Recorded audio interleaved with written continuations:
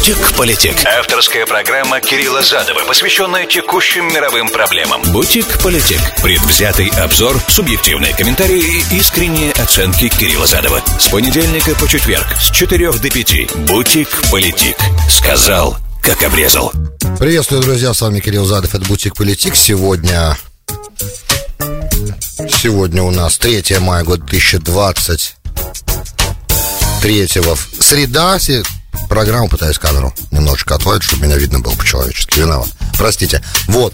А сегодня программа построена по следующему принципу. Мы начнем, естественно, с атаки дронов на Кремль. Ого. Это так. Да, это правда. Вот, я расскажу все, что я знаю к этому моменту. И, естественно, мы должны обсудить потенциальные всего этого последствия.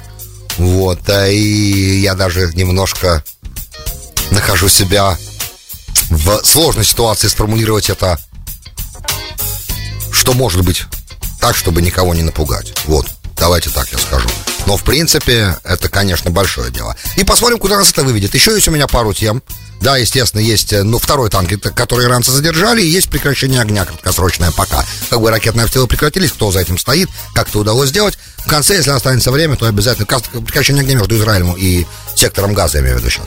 Да, и мы, вот, если останется время, обязательно об этом поговорим. Не знаю, на что там у нас останется время, но вот такие еще дополнительные вспомогательные темы, которые выручают вашего покорного слугу. В случае еще, если вдруг нам станет скучно говорить о атаке дронов на Кремль. Хотя вряд ли, я так пока не вижу, что станет скучно. Это уже не скучно. Вот, такой план. Напоминаю, 347-460-0877 для всех, кто в прямом эфире меня слушает. Нью-Йорк, Майами, Филадельфия. Application iHeart, Application Руиса, радио везде в нации. Кстати, настоятельно всем рекомендую переходить на наш app, потому что тогда вы не зависите вообще ни от чего. И также на нем можно смотреть, в прямом эфире слушать его, можно в любой точке земного шара слушать и включать. Руиса и радио app, ребята, это way to go. Да? Ну и, естественно, веб-сайт ruisa.fm. Замечательный совершенно. И там тоже можно смотреть в прямом эфире все это. Ну, а если вы все-таки являетесь моим клиентом на канале, на моем, найти меня на YouTube, очень просто, Кирилл Задов, все программы на следующий день выставляются. И там со мной очень просто вступать в коммуникацию, я стараюсь отвечать. Вот там тоже можно. Politic. Сказал, как обрезал. Ну что ж, официальный репорт Кремля сегодня. Сообщение о том, что два дрона были взорвались над территорией Кремля, и один из них в видео показывает, осколки летели прямо на сенатское здание, на зеленый как бы купол, это, я так понимаю, Большой Кремлевский дворец, если не ошибаюсь. И по заявлению Кремля сработала система электронной защиты, которая взорвала этот дрон, как бы. Есть другие заключения экспертов, которые судили обо всем по видео. Ну, естественно, американская сторона, наша сторона сразу заявила, что мы никак не можем подтвердить или опровергнуть заявление Кремля, потому как, Блинкен сказал, например, что любое заявление Кремля нужно через большую салонку пропускать, да, то есть через сито, имеется в виду такое, которое как бы совсем уже отделяет очень-очень много плевел, да, и чтобы маленький зернышко, который там правда есть, то, что имел в виду Блинкен, да, вот их нужно еще уметь выделить из заявлений, поэтому ничего не известно, мы никак не можем подтвердить, но мы, сказал Блинкен, имея в виду мы, в смысле Америка, уже много раз предупреждали украинскую сторону не использовать ничего против... Мы предупреждали их вообще не наносить удары внутри российской территории, тем более на такой глубине, да, то есть как бы мы никогда их и не поддерживали в этом, и всегда советовали им этого не делать, да, так не поступать. Это то, что сказал Блинкен, официальное заявление. Байден пока никак ситуацию не комментировал. В Кремле нет никаких сомнений в официальных заявлениях, что за этим стоит украинская сторона. Естественно, украинская сторона, Зеленский, находившийся, если не ошибаюсь, в Хельсинки, сказал, что вообще к этому не имеет никакого отношения. И то же самое примерно сказал Подоляк. Подоляк при этом еще сказал, советник Зеленского, что это могли быть оппоненты режима Путина, как он это сказал, на российской территории. А также американцы, и Карин Жан-Пьер, например, добавил, и Блинкен тоже сказал это, чуть не забыл, что это вообще Кремль мог сам сделать. Мне это очень понравилась эта мысль. Это для того, чтобы еще одну мобилизацию оправдать, более жесткие удары по Украине потом оправдывать. И, таким образом, вот через такое как бы фальшивое покушение, целью явно был Путин, как бы, да, и уже до этого дрон прилетал в Подмосковье, куда Путин должен был приехать в район какого-то завода, просто не долетел и упал. Это тоже, наверное, тогда, получается, Россия сама сделала. Это примерно так же, как Россия сама взорвала Северный поток, да, то есть вот так вдруг просто взорвала и все. Ну, зачем России же $1 миллиард в месяц, правильно? от того, что проходило по Северному потоку, это не лишнее. Это ведь не надо, правильно? У нас же в мире сегодня достаточно средств у всех. И вообще деньги, они не нужны. Поэтому миллиард долларов в месяц, который Россия зарабатывала на продаже газа, на самом деле не нужно, а нужно просто взорвать. Такая же логика у Карин Жан-Пьер, наверное, да, и то же самое. То есть, сразу, с одной стороны, как бы Wall Street Journal, вот, очень смешно. С одной стороны, Wall Street Journal говорит, что это представляет для Путина серьезную потерю реноме, да, и это прям удар по его престижу. Как это так? Скоро День Победы, 6 дней осталось, и по Красной площади будут маршировать войска, и это великий день в российской истории, да, и в мировой. И Путин ведет как бы войну, говорит Wall Street Journal, и для него этот инцидент показывает, что они даже не могут защитить Кремль, да, что в итоге даже в Кремль может прилететь украинский дрон. А с другой стороны, тут же он начинает рассказывать про то, как американцы объясняют, почему Кремлю было выгодно сделать эту штуку. Такой немножко когнитивный диссонанс. Так мне показалось. Вот, ну, я не могу обвинять журналистов Wall Street Journal в необъективности в данном случае. Они пытаются все возможные точки показать, потенциально возможные, теоретически, но не в их задаче как бы идти дальше в логическом рассуждении, доводить его как бы до логического завершения и понять, что у тебя-то внутреннее противоречие, да, в этом логическом рассуждении присутствует. Вот, одна сторона и вторая сторона. Я все-таки склоняюсь, да, так как любые конспирологические теории, да, мы не рассматриваем вообще, кому выгоден этот удар, это, конечно, сделано украинской стороной. Так же, как убийство Дарьи Дугиной, так же, как убийство Владлена Татарского, так же, как обстрелы, которые ведутся российской территории в момент с 24 февраля 2022 года, никто сам себе такое не делает. Опять же, Карин Жан-Пьер уже сказала тоже, что мы уже видели много раз такие операции российской стороны, такие типа фейковые, как будто это стандартные классические обвинения воюющих сторон друг друга, они стандартно присутствуют, поэтому здесь на внимание взрослые люди не должны обращать. Вот, то есть идем из самого простого варианта, что это сделала украинская сторона, что с одной стороны показывает, что ребята как бы могут такую вещь сделать.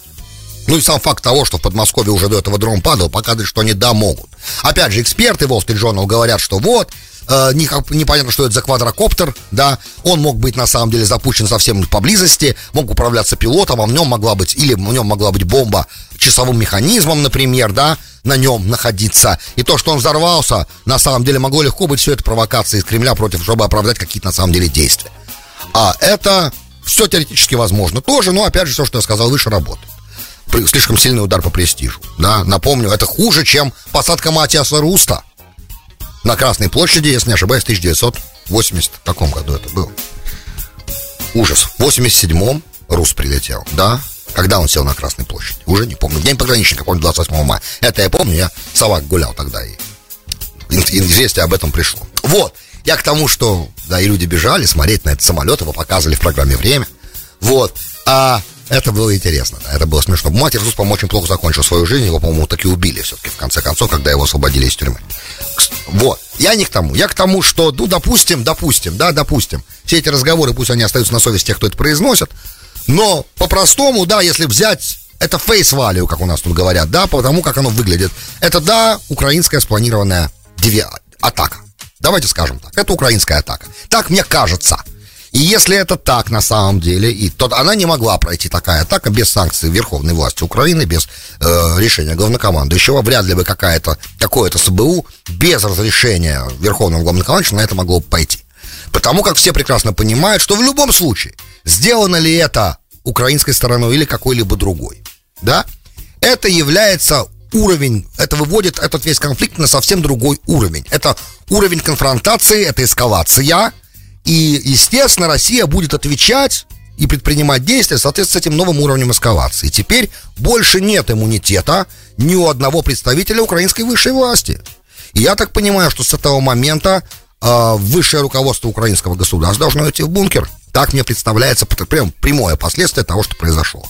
Ну, а в принципе, как мы понимаем, все, что... Да, Wall Street Journal опять же пишет, я извините, что все время на это ссылаюсь, но как бы это такой напечатанный источник, и оно для всех доступно, все могут это прочитать, поэтому почему не сослаться на него. Они говорят, что вот, сейчас Россия, наверное, будет отвечать, бомбить, и будет использовать такие ракеты, у которых у них очень маленький запас. Они все думают, они миксят категориями военного американского производства, которые, да, имеют серьезные сегодня проблемы с восполнением боеприпасов для украинского ПВО, например, и боеприпасов для контрнаступления простой амуниции. Все это понятно. Munition, я имею в виду боеприпасов для армии самой. Все это понятно, потому как это контракт, это одна история.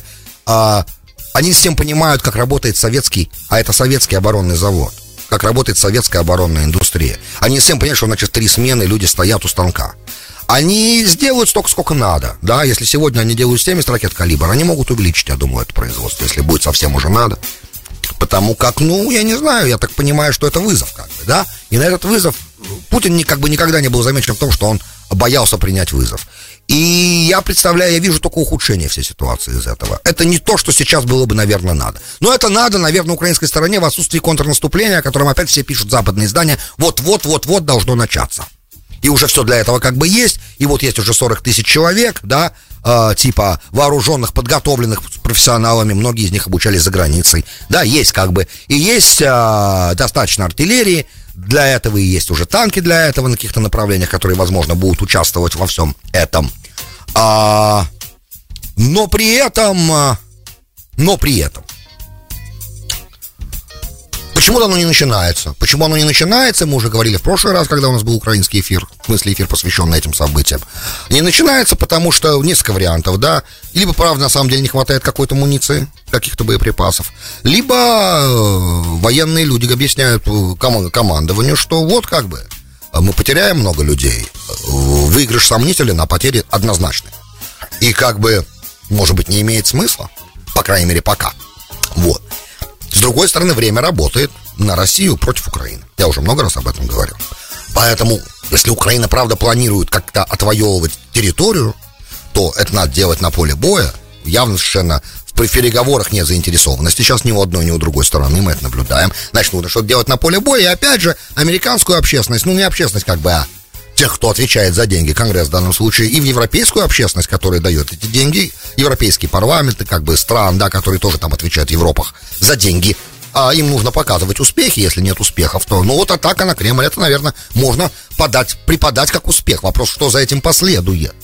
И я так понимаю, что сторона, которая на это пошла, не совсем понимает, не хочет даже думать о том, что за этим последует.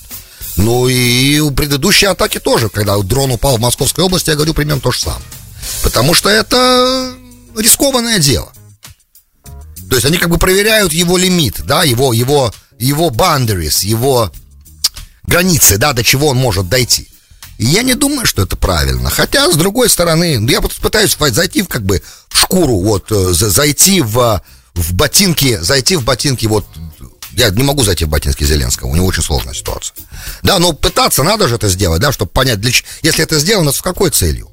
Наверное, для того, чтобы показать американцам, что мы работаем, да, независимо от того, что происходит там на разных фронтах, и есть застои, есть где-то отступления, есть где-то, может быть, какие-то положительные развития для Украины. Тем не менее, это все выглядит со стороны как топтание на месте, да, а тут мы все-таки работаем, вот мы работаем. Это я могу понять как причину.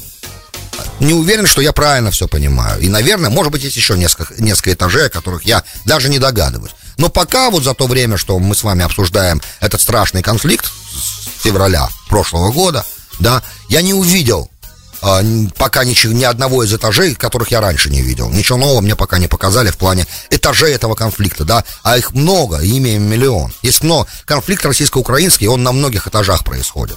Да, он в голове происходит, он происходит в нарративе, он происходит в идентификации, он происходит на разных уровнях. Естественно, на поле боя, да. Поэтому и уже нарративы выработались за это огромное время, уже год, несколько месяцев это продолжается, да. И мы уже уже относимся к этому как к тому, что происходит с нами настолько давно, что мы уже забыли, наверное, время, когда его не было. Правда, очень давно это все происходит. И мы уже живем в этом долго. Это мы так чувствуем. А что же чувствуют люди, которые непосредственно в этом конфликте находятся? И мы пока видим, что только ухудшается ситуация. Правда, никакого же нет даже малейшего просвета в этом во всем. Добрый вечер, абонент 6053. Хочу напомнить вам в Рязанском Сахаре 2 бомбы, которые случайно упали на Белгород. Спасибо, Олег. Почему случайно упали? Я не всем понимаю. На Белгород больше падало. И на Курск падал, и на Курскую область. И были всякие НПЗ, которые подвергались ударам украинской артиллерии. Всякое бывало, и дроны влетали тоже, и Россия. Я тут сейчас, вы поймите. Вы же знаете мою позицию. Я обязан над этой схваткой быть и смотреть на все это со стороны просто политического реализма и теории разных парадигм разных международных отношений, разных теоретических парадигм. Я не имею права рассматривать это не как бы прикладывая сердце к той или к другой стороне. Иначе в моем комментарии нет никакого смысла. Комментарии, которые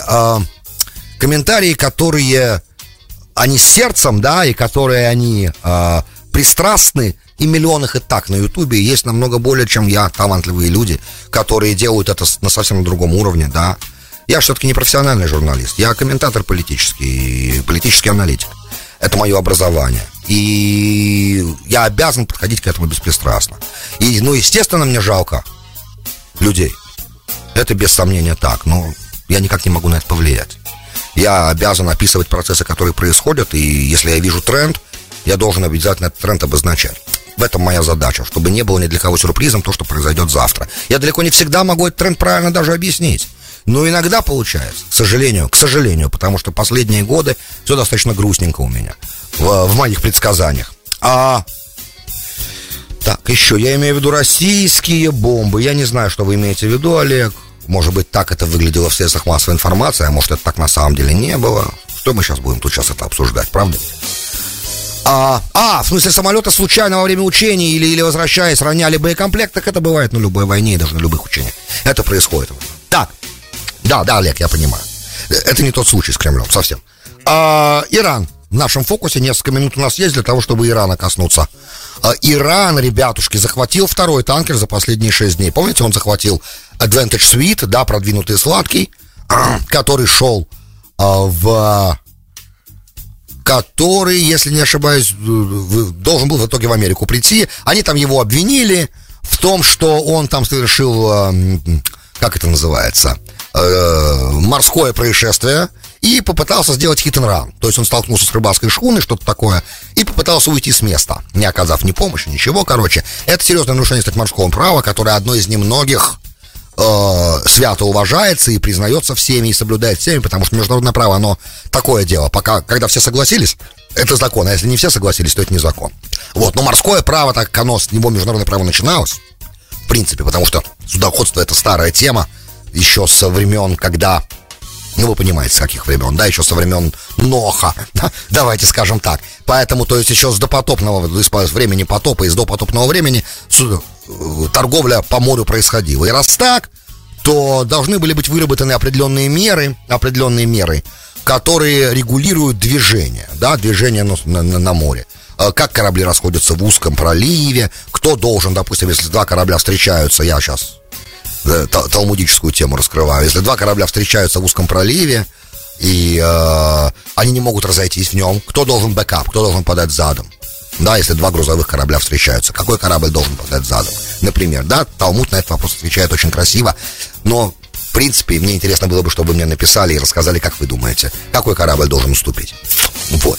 Который идет в порт, или который идет из порта, или какие-то другие критерии, да? Это вот интересный момент. А кто должен подать задом, пропустить из этого узкого пролива? Теперь, это попытка интеракции. Маленькая викториночка. Теперь,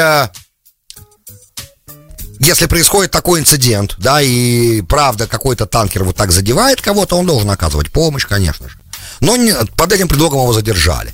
А сегодня задержали греческий танкер, который шел его тоже в Ормузском проливе задержали. Наш флот сообщил 360 ярдов длины, почти 350 метров где-то. Неови он называется.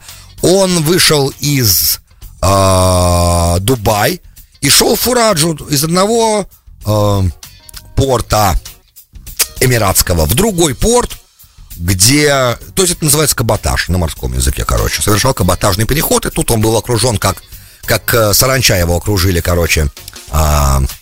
маленькие иранские военные катера и припроводили его совсем в другое место. А шел он не туда. Вот, то есть угнали танкер. Говорят эксперты, что вот этот угон, на самом деле, как и тот, как и этот арест танкеров, это иранский ответ на то, как американцы захватывали танкеры, арестовывают танкеры, которые иранскую нефть пытаются через Китай продавать. Мы же там пытаемся, чтобы наши санкции, которые мы в нарушении международного права, хочу напомнить, наложили на Иран после того, как Трамп вышел из сделки. И мы вернули санкции, что противоречит международному праву, потому что иранская сделка была утверждена Совбезом ООН. И с этого момента мы за нее проголосовали на этом Совбезе ООН, как страна. И после этого, когда мы проголосовали, она приобретает силу закона международного права. И мы не имеем права нарушать эту сделку, даже если мы захотели из нее выйти. Это должно делаться, это не односторонняя штука. Даже если мы вышли ее, не хотим ее соблюдать, это не значит, что мы можем односторонне вводить санкции. Эти санкции, точнее, международного права незаконны. Новые, которые мы ввели, опять же, с точки зрения права.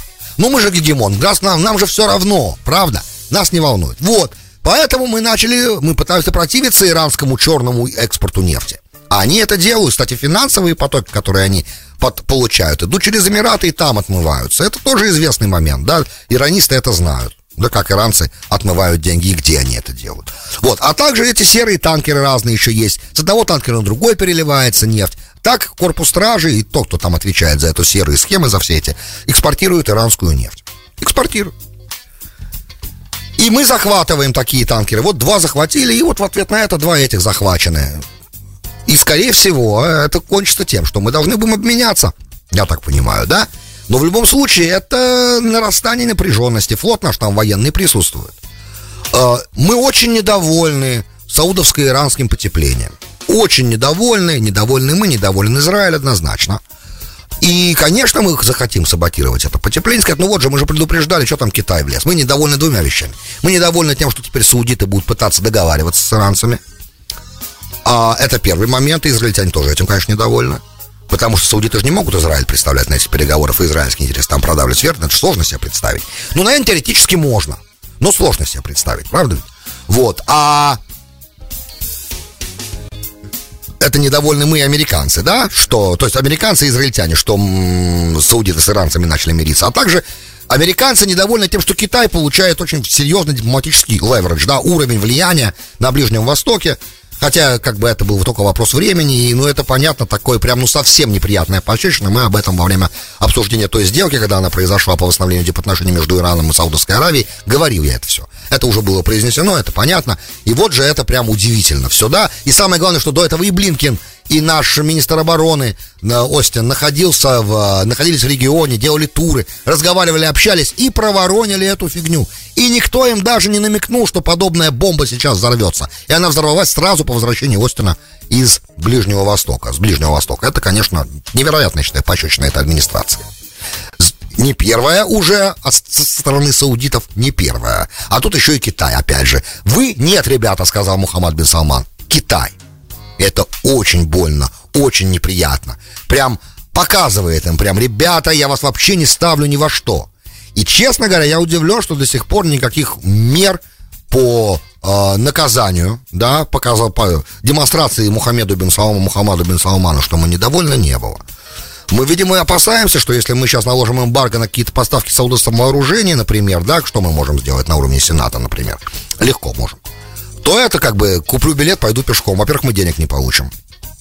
Ну, это ладно, я думаю, из-за политики мы теряем деньги легко, иногда. Вот, 100 миллиардов, не получим мы из них какую-то часть. Что там мы говорим, у нас триллионы на кону периодически. Вот, мы на Ирак просто потратили триллион, да, и на Афганистан тоже потратили триллион. В общем, не так страшно деньги, но мы, может быть, боимся, что тогда саудиты станут клиентами других стран. Не будем их называть опять.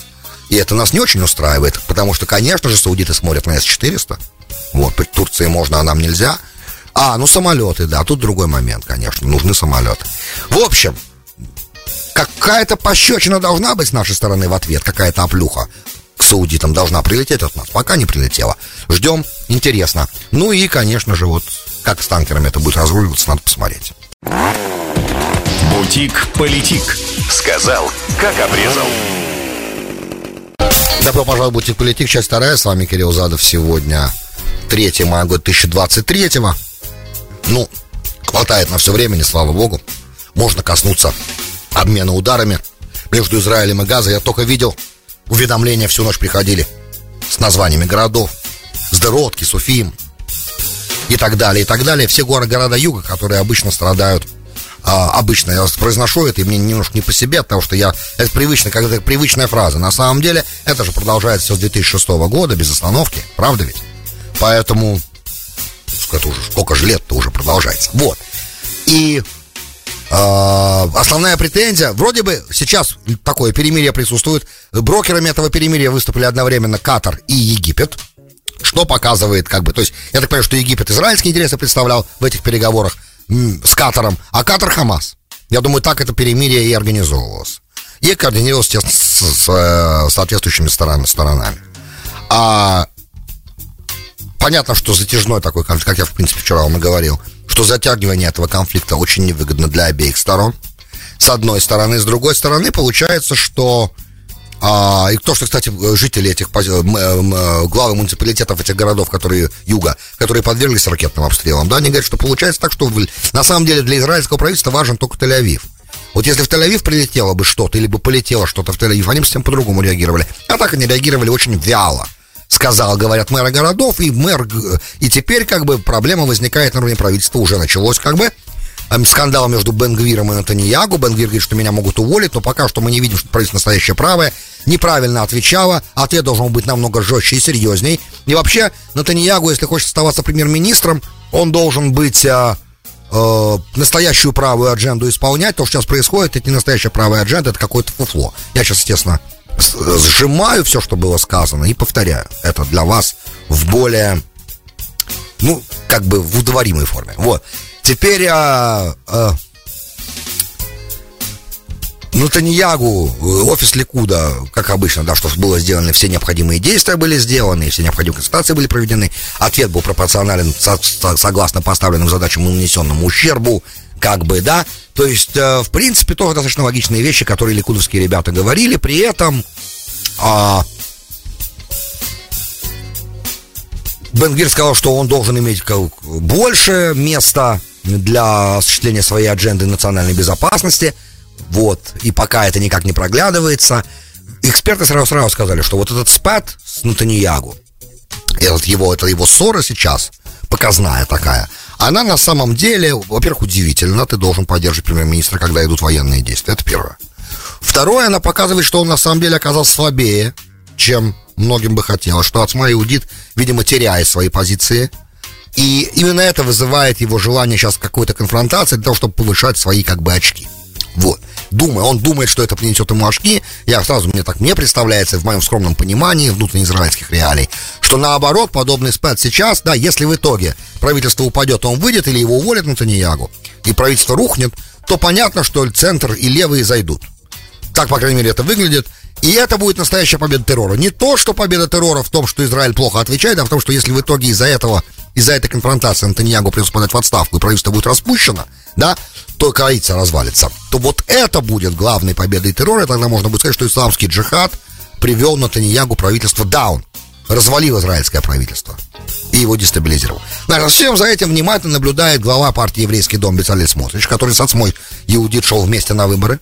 И Нетаньяху, кстати, эту коалицию сформировал, он им объяснил, все, они к нему приехали в резиденцию, он им объяснил, как правильно, да, что нужно делать, и в итоге это привело к огромному количеству мандатов, которые они заработали. Вот. А Бецалель смотрит на все это со стороны, он понимает, что произойдет, если коалиция развалится, да, а пока риторика очень неприятная. И он говорит, что да, вот это и будет победа терроризма. Это слова, которые сейчас произнес, не мои слова, это слова Бецалеля Смотрича. Кстати, иногда мы критикуем слова Бецалеля Смотрича, но вот здесь, мне кажется, очень мудро он прозвучал. Прям очень мудро, большой молодец. Теперь за всем, конечно, за этим наблюдает и центр страны, да, в смысле центр политический, и левые за этим за всем наблюдают. И вот эта вся этот балаган, назовем это таким словом, не очень хорошая вещь. Но, опять же, со стороны это некрасиво выглядит. Теперь ортодоксальные партии говорят, что если Нетаньяху не сможет, который входит в коалицию, если Нетаньяху не сможет провести закон о призыве, который полностью освобождает, то возвращается статус-кво, который был до коалиции, до того, как Беннет и Лапид правительство Нетаньяху протащили другой закон, да? Вот, они хотят, ортодоксы хотят вернуть статус-кво. Да, чтобы вот эти 6 тысяч год мальчиков не призывали. Они не хотят, чтобы их призывали. Почему? По многим причинам. Да и армии особо это не надо. По крайней мере, пока. Да, может быть, какой-то компромисс возможно, что они, по крайней мере, хотя бы пройдут обучение обращению с оружием, чтобы в случае чего их можно было в резерв, в случае, если на самом деле такая война начнется, чтобы можно было их призвать на войну, если вдруг она произойдет, и они будут необходимы для защиты земли Израиля. Это, думаю, может быть вопросом торга, да, но в регулярную армию идти служить регулярный срок они не должны. Так они считают. Таков был статус-кво с бен-гурионовского времени, и он должен... Кстати, этот вопрос также связан с вопросом, о их службе связан с вопросом с баржей, да. Расскажу как, у меня осталось сколько, 30 секунд? Нет, сегодня не расскажу. Ответьте мне, напоминаю, друзья, пожалуйста, ответьте мне на вопрос. Если две баржи встречаются в узком проливе, который ведет в порт, и не могут разойтись, какая баржа должна подать задом и пропустить другую? Кто кому уступает? И какова ситуация? Ответьте мне на этот вопрос, если можете. Друзья, большое спасибо, что были со мной. С вами был Кирилл Задов. Вы слушали «Бутик Политик». До встречи завтра. «Бутик Политик». Сказал, как обрезал.